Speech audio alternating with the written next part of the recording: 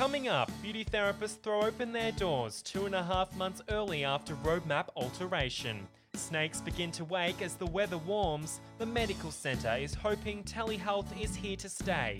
And RAD's 2 colleges have a unified message for students.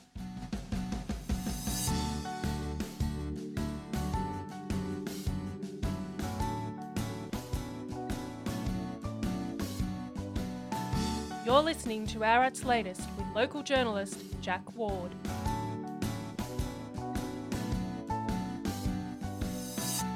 Hello and welcome. It's school holidays. We're beginning to get some spring weather and restrictions have eased. It doesn't get much better than that in 2020.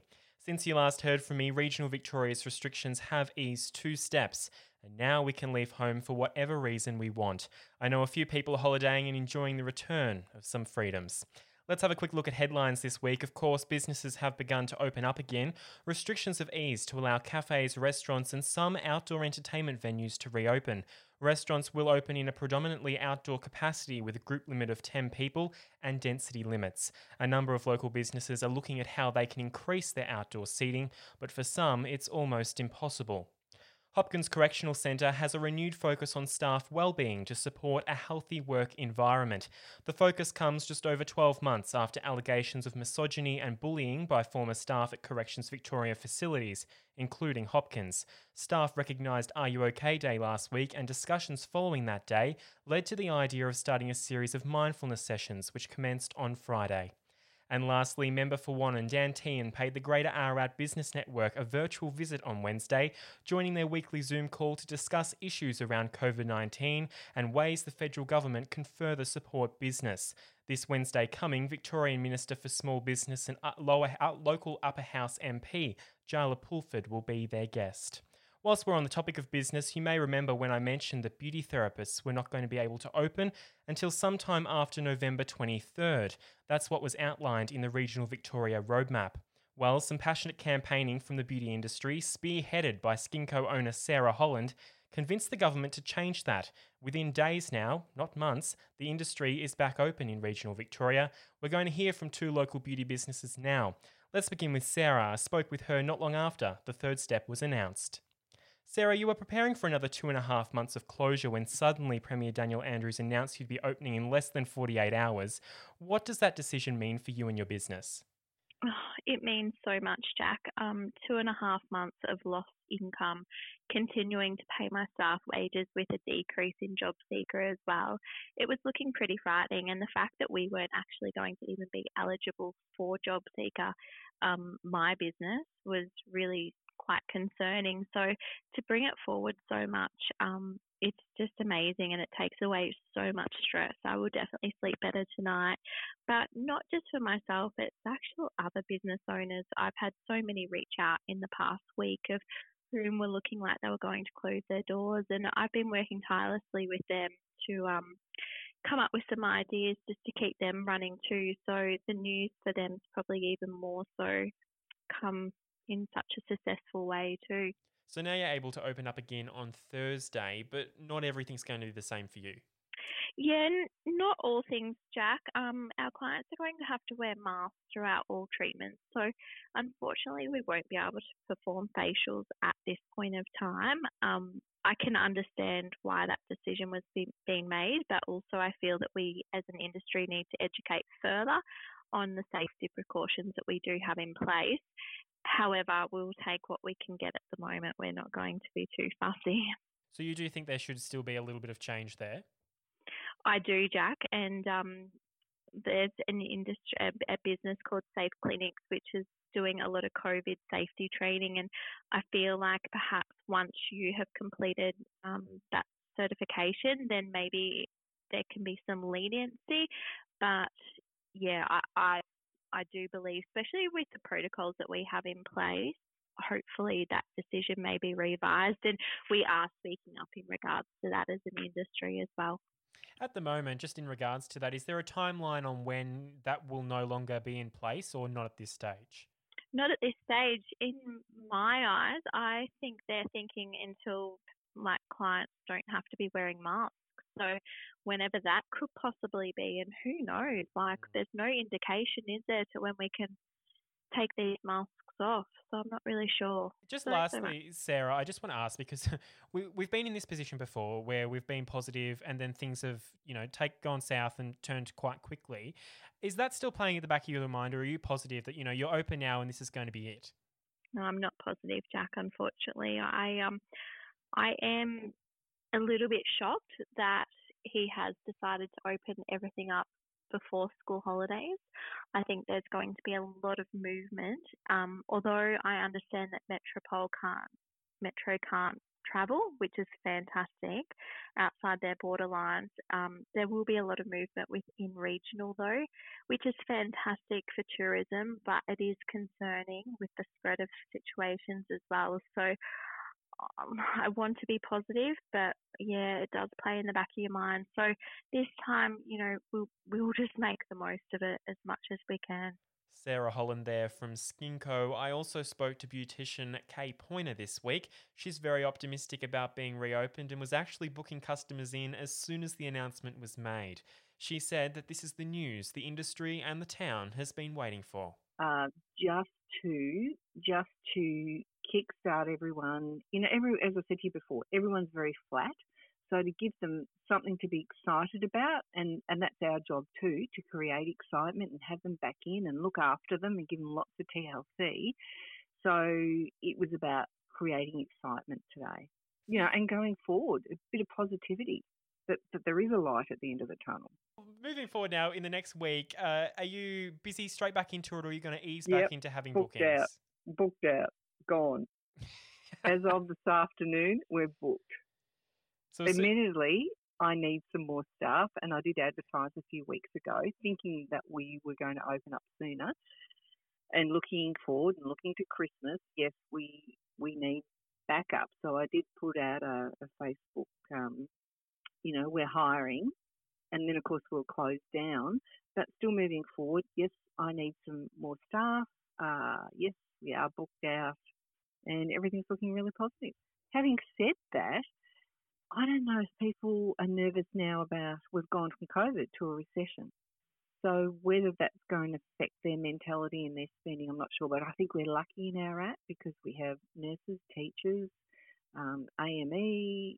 We're very self-sufficient. I just want to ask, just lastly, of course, we've been in this situation before after the first lockdown. Things were looking up. We all opened up. You were back in business again, and then it wasn't long, and we were kind of teared back down from our podium and back in our homes. Does that play on your mind at all? Do you know what? I thought that it may happen, and it did, and I would not be surprised if we have a third wave. We need a vaccine.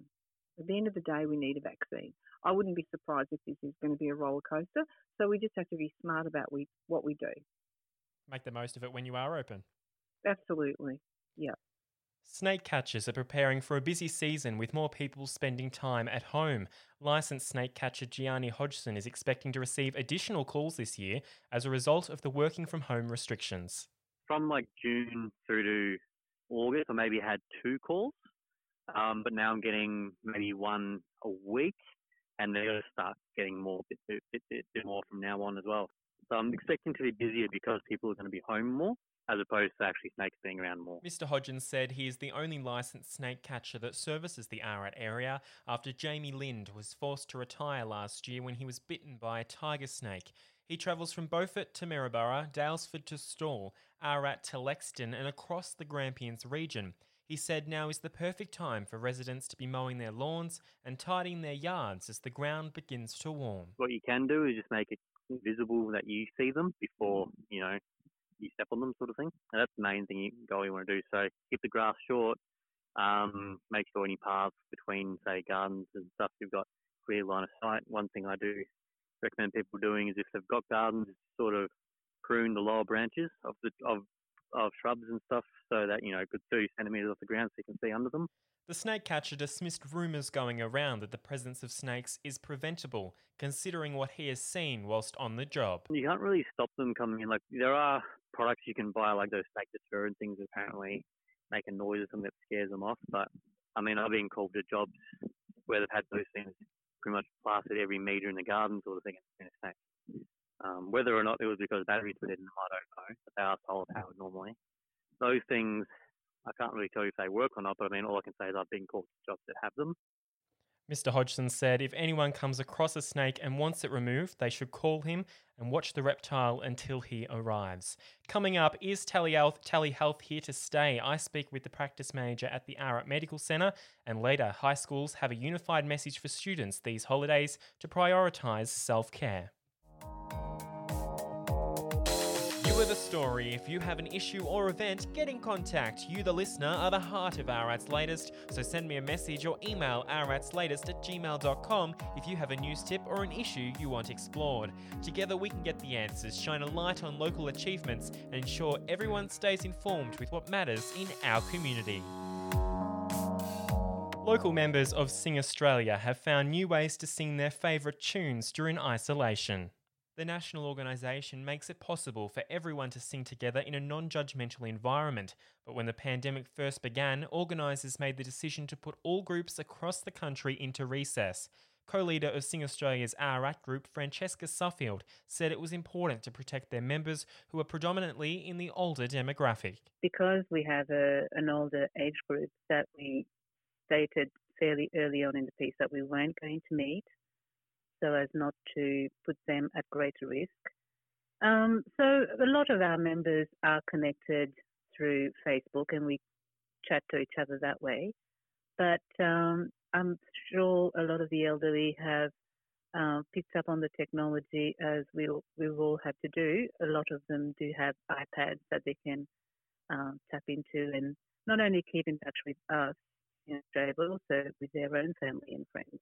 Colin Slater is the group's national director and founder and has enlisted the help of his daughter Gian Slater to hold a weekly rehearsal online so members can keep their vocal cords in good condition. We're doing it in our home, so it's not like we can see each other or hear each other. We're only listening to Gian, listening into ourselves in our home. The power of music lifts everyone's spirits, I think, whether you're at a funeral or a wedding or wherever it could be, it just lifts your spirit. The local group is hoping to find ways to meet up in areas that allow for social distancing now that restrictions are beginning to ease.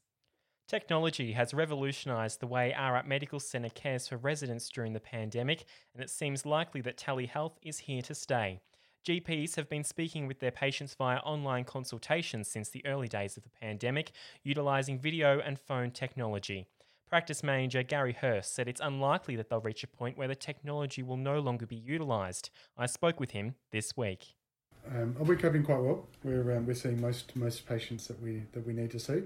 We're busy at the moment with we're generally working on three telehealth per hour, and then one face to face. So we're just trying to limit the number of patients coming through the building, and but in doing that, we're getting to most people who need to be seen.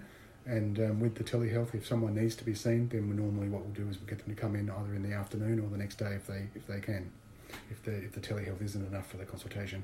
Yeah, so what are you seeing here locally in regards to telehealth? Are you seeing more people accessing doctors? Are you seeing a less amount of appointments compared to, say, last year? No, we're probably pretty much constant. Mm-hmm. Pretty much the same, yeah. Is that what you're expecting going into this? Yeah, we were, yeah. No, we have a large community and who need doctors, and I think we've got currently 13 full-time doctors, which is what we're trying to maintain, and that generally provides us with enough manpower to meet the needs of our community and look after the urgent stuff as well. Mm-hmm. At the moment, what's the feedback from both sides of the fence, both doctors and patients regarding telehealth? What feedback are you receiving? I think there's mixed feelings from both sides. Some patients absolutely love it. They can just ring their doctor, speak to their doctor, get their prescriptions, and find that their health needs are met. Others really miss that face-to-face contact, and they like coming in, they like seeing the doctor. And so some of that is a perception that you get a better consultation because you've got a physical appointment and seeing the doctor face-to-face. Some of that is because it's unusual, it's uncomfortable doing a telehealth consultation. It's new for the doctors, it's something we hadn't done much of before, and certainly for patients it's new as well. Is this something telehealth-wise that you think will continue and change the way you see patients here in the long term? We think so. We think that we're not going to get a point where we say, okay, no more telehealth, we all go back to face-to-face appointments. In some ways, we're probably hoping that telehealth continues because we've we've installed a lot of infrastructure. For example, we've replaced nearly all of our computer screens in doctors' consulting rooms to ones that have a built-in web camera and speakers and microphone, so that we can try and get away from doctors having to use their personal devices for some of that technology. And so there's a lot more infrastructure updates that have happened, so we want to continue to use that. It makes it convenient and easy for some patients who can just have a quick phone call without having to leave work, come in, wait for the doctor, see the doctor, and then go back to their workplace, so they don't have to lose as much out of the day for those appointments. But at the end of the day, it'll come down to the MBS and what Medicare are prepared to do long term, and that's out of our control, really. Would you be looking at giving patients an option to whether they can do telehealth or come in? Something we probably haven't made a decision on at this stage. I think in looking at it, it probably would be up to the patient's decision once going forward. I think that if the patient wanted a telehealth and we were able to provide that, then I think that we'd be looking at that as a viable option. In regards to scripts and that for patients, it's probably an easier option than having them come in. Absolutely. One of the best outcomes, I think, from this period is electronic prescribing. And so that was introduced back in the start of July for us as a region. And we probably have been a forefront in installing the technology and trialling that. And so it really has created an environment where we can now have a system where we don't have to print a script full stop. The doctor from their clinical software can click on the e-prescribe button. It then sends a barcode to either the patient's nominated mobile phone. So the patient gets that barcode, they can then take their mobile device or they can print it off, take it to the pharmacy. Pharmacy scans the QR code or the barcode, and then they can dispense that medication. So no more printing, no more trying to get scripts to the pharmacy or trying to get scripts posted out to the patient if they didn't come in, which was in a way was a backward step, because we've got this beautiful system where we've got telehealth operating or video health operating, but then suddenly you're going back to postage or fax machine or another way to then get that script to the patient. Now we can just be transmitted instantly to the patient. Lastly, I just want to say it must be a relief as a whole medical centre and as I suppose as a health group here locally that we haven't seen any outbreaks here. Absolutely. It's initially when COVID first came about, we were all the doctors were quite concerned, worried, scared even that if we had a positive case, then that was potentially going to shut down the medical centre, which then has impact on the hospital and residential care in Ararat. And then over time, as we've seen regional areas not become as affected, then that kind of stance has been reduced, so that we could have potentially, if we had a positive case, we may have only had to close down, say, a doctor's consulting room or that doctor for it until they got tested. So it certainly caused lots of anxiety and lots of stress for our doctors and staff. And particularly, I guess, being in the front line, you've got patients who are sick coming in and you never really know what the background is and whether they're going to bring COVID into the clinic and then affect our operations. So we're very fortunate that we've been able to continue as a medical centre and treat the needs of our community. Has that kind of angst amongst doctors eased? No, I think doctors are still concerned, because we want to be able to treat the needs of our patients, and the only way we can do that is to be COVID-free and healthy. And following my interview with Gary, Prime Minister Scott Morrison announced that telehealth services have been extended across Australia until at least March next year. A $2 billion financial commitment from the federal government will see the program funded into 2021. Coming up, tips to ensure your summer veggie harvest is a success.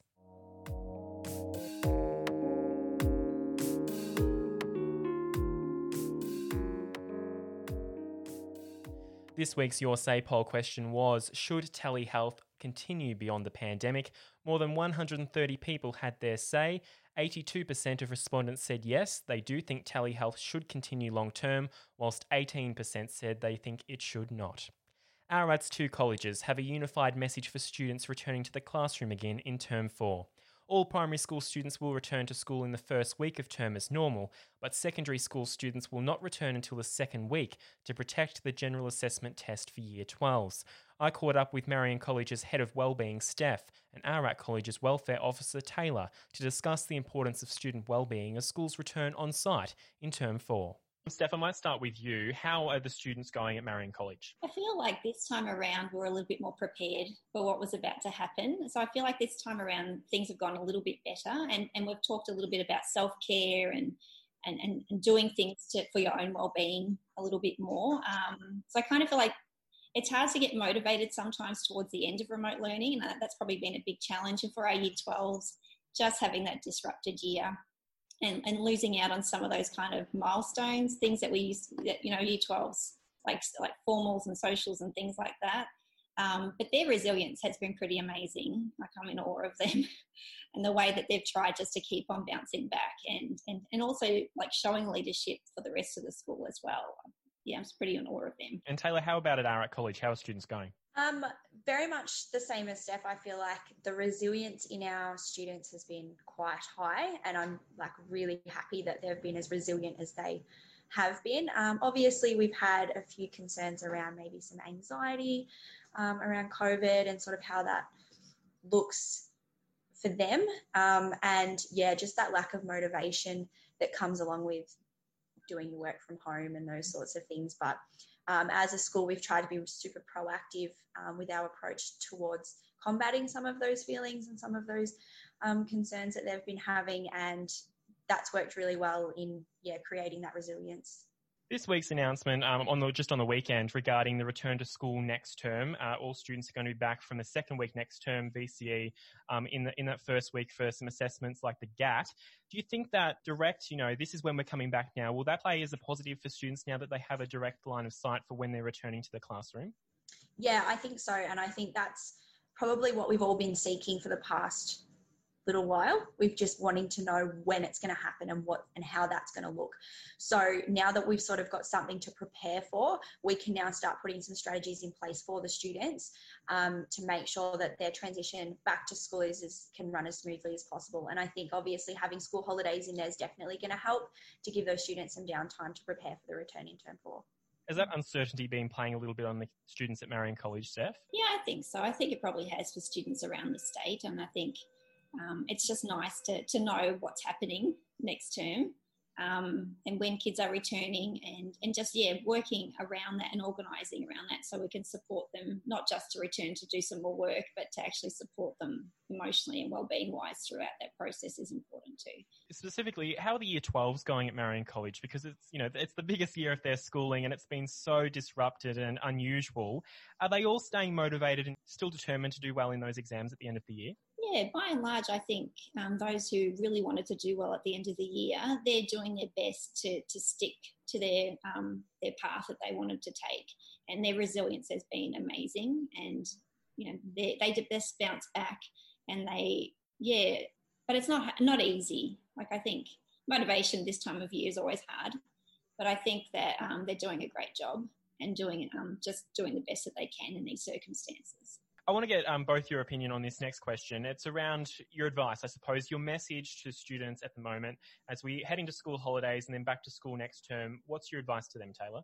My advice would definitely be to stick to your routine as much as you can. Obviously, it's something from a wellbeing perspective that we've sort of encouraged throughout all of remote learning is to keep that routine and making sure they take the time out in school holidays to have that self-care and that downtime to just prepare themselves for the last term, especially those Year 12s that are obviously probably going to be catching up on work over the holidays, to make sure they do take some time out for themselves, and we're just trying to encourage that self-care. Yeah, I think much the same. I think we do a positive education here as a program, and part of that is looking at, your character strengths.